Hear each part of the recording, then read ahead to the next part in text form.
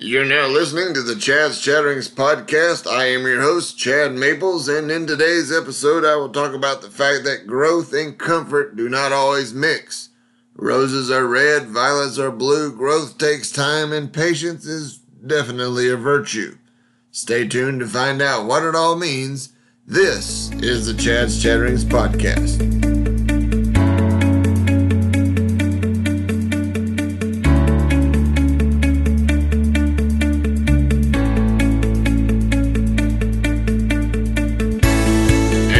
Another edition of the Chad's Chatterings podcast. Make sure you follow, like, or subscribe to the podcast so that you can know when new episodes become available.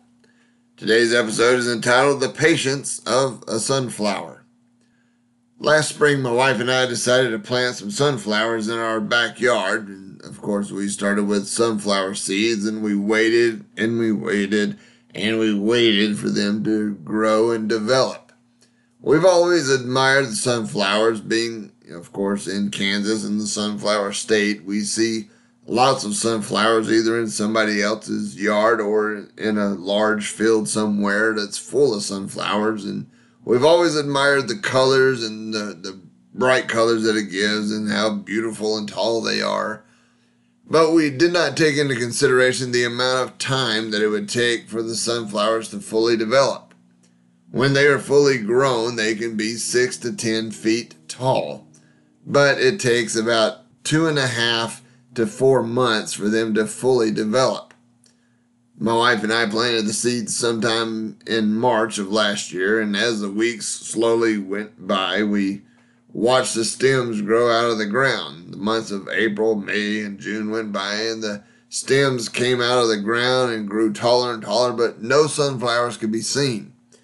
Until one faithful day in July, we looked out the backyard, and my wife took a deep breath, and she grabbed my arm and said, "Look, a sunflower." And we both ran outside, and we took a closer look. We took a couple of pictures, and we were very excited to see this one sunflower to develop in our backyard because it had taken 4 months for the first sunflower to grow and to develop. And the other sunflowers were not too far behind that. But it did take a lot of time. As much as we wanted, we could not rush the development of the sunflowers in our backyard. We watered them every day. We waited patiently as the stems grew taller and taller, and we knew that we would eventually have sunflowers. We knew that we would eventually enjoy the colors of the sunflowers. And we knew that we would eventually get seeds from the sunflowers to plant more sunflowers if we chose to do so. Our plans and our expectations required one small thing, and that was patience. The seeds had been planted, the roots had been developed, and the stems had to grow for what seemed like an eternity, but the result of us planting the seeds finally paid off, and we were not disappointed by the results. Many people today feel like they are under pressure, undervalued, underqualified, underappreciated, underpaid, and maybe even underground.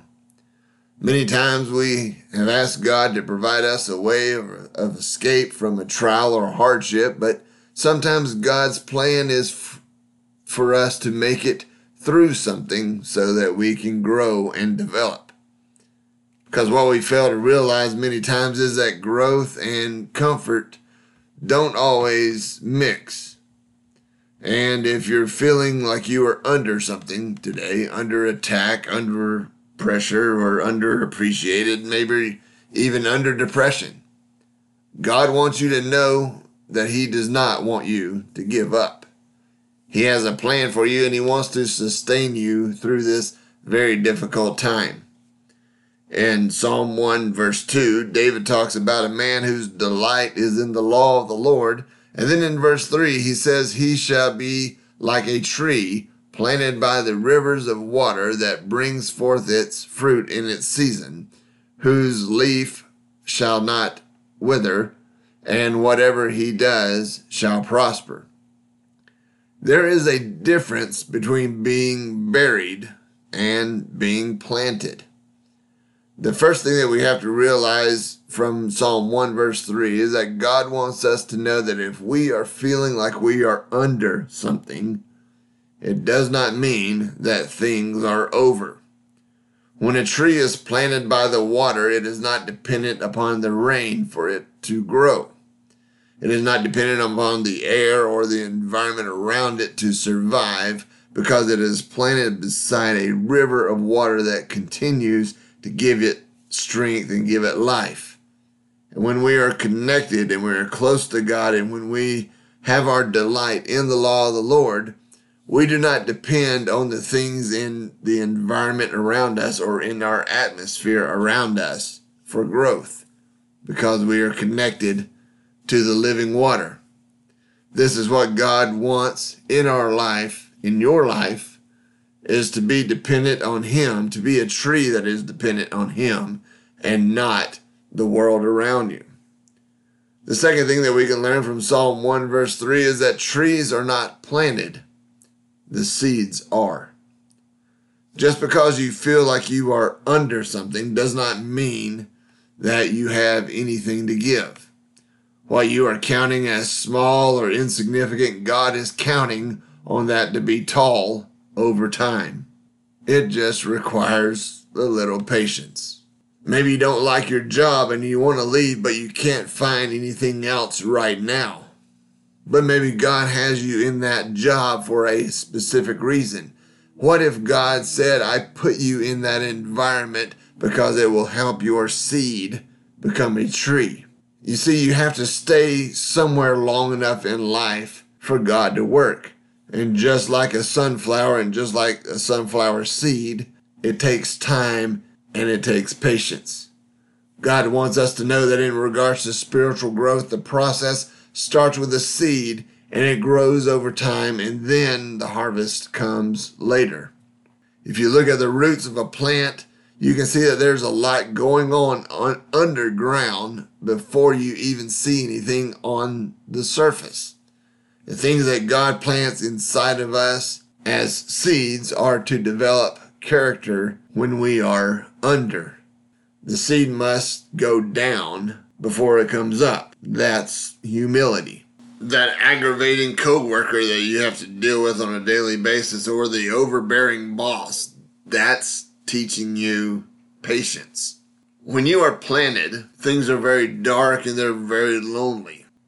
Many times we want to know where God is in our lives, but that leads us to our final point, and that is that the place of death and the place of destiny look exactly the same for a season. If I take a seed and I plant it into the ground, it is the same process as if I take a coffin and I place it into the ground. The difference is what is on the inside.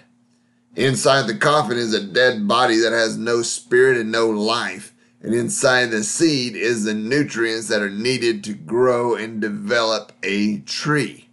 And depending on your perspective, your enemy can convince you that where God has placed you is where you need to curl up and die. And that's when you start thinking about pulling the very plug on the very single thing that God wants you to do. When something is buried or planted, the very important thing to remember is that it is dark in both places. But when we are feeling like we are under something, it is very important to remember that things are not over. Some of us may feel under pressure, undervalued, underappreciated, underpaid, and God says, if you are patient with me during these very difficult times in your life, this is where I do my best work. He needs us to have faith when things look dark. We have to tell ourselves that it's not over, I'm just under, and I may be buried, but I'm also planted. Philippians 1:6 says that being confident of this very thing, that He, that is God, who has begun a good work in you, will complete it until the day of Jesus Christ. God wants to do some good works, but He is going to use you to get those good works done. If we go back to the book of Genesis, imagine how Sarah felt. God made a promise to Abraham in Genesis chapter 12 that through his seed all the nations of the earth would be blessed. Abraham was 75 years old and Sarah was 65 when the promise was made. For 25 years, they waited for God's promise to come to them. And Isaac was finally born to Abraham and Sarah when they were 190 years old. But for those 25 years, you have to believe that Sarah at many times felt like she was under. There was no sign of anything happening in regards to God's promise, and she had become unplanted and decided that God had forgotten about her and forgotten about that promise. So she encouraged Abraham to have a child with Hagar instead of her, and she tried to force the promise that God had made to both of them. What resulted because of all this was the birth of a son named Ishmael. And the Muslims today believe that Muhammad was a descendant of Ishmael who would establish and make a great nation. The son of promise, according to the scriptures, was Isaac, who was later born to Abraham and Sarah, and his descendants are known as the Jews. Now, if you don't know this, the Jews and the Muslims don't necessarily get along with each other. But it all started when Sarah decided to cave in to the pressure of being under and trying to help God in his promise to her and Abraham. If God does something when things are normal, then nobody is usually going to notice. But when the chips are down and when people have counted you out and when no one believes in you, that is when God begins to work inside of you and help you to grow. Abraham was eventually asked to offer Isaac, his only son, as a sacrifice to God, and he followed through and complied with that request. He took Isaac with him up on the mountain, laid Isaac down on the altar, and was about to take Isaac's very life until a voice from heaven stopped him. The voice from heaven came down and said, "Do not lay a hand on the lad or do anything to him, for now I know that you fear God, since you have not withheld your son, your only son, from me." Now I know. When we are feeling down and out, and when we feel like we have the wind knocked out of us, and we still put our faith in God when things are dark, that's when God comes to us and he says, "Now I know what you are made out of. Now let's take your faith and my power and let's go build something great." And God says, whatever you're going through, you are going to make it through this difficult time. You will find happiness in this life. And I will never leave you, and I will never forsake you. And you will make it through whatever trial and whatever hardship you are going through. God says, let's take your faith and my power, and let's build something great. Unfortunately, there are some people out there who have already given up. Some of you listening today say, well, that sounds great for somebody else, but maybe it's not for me. The only way you can tell if something is planted or buried is what is on the inside and not necessarily what's on the outside. 1 John 4 verse 4 puts it this way. He says, "He who is in you is greater than he who is in the world." That is why it is so important to be feeding on God's word and letting him lead you through life. You can feel like you are under pressure, undervalued, underqualified, underappreciated, and even underground. But if God, the greater one, is in you, then one day you'll be able to stand tall and tell others, "I was not buried, I was planted." This concludes this particular episode of the Chaz Chatterings podcast. Thank you once again for tuning in, and make sure you like, follow, or subscribe to the podcast so that you can know when new episodes become available. Thanks for tuning in once again, and we'll see you next time.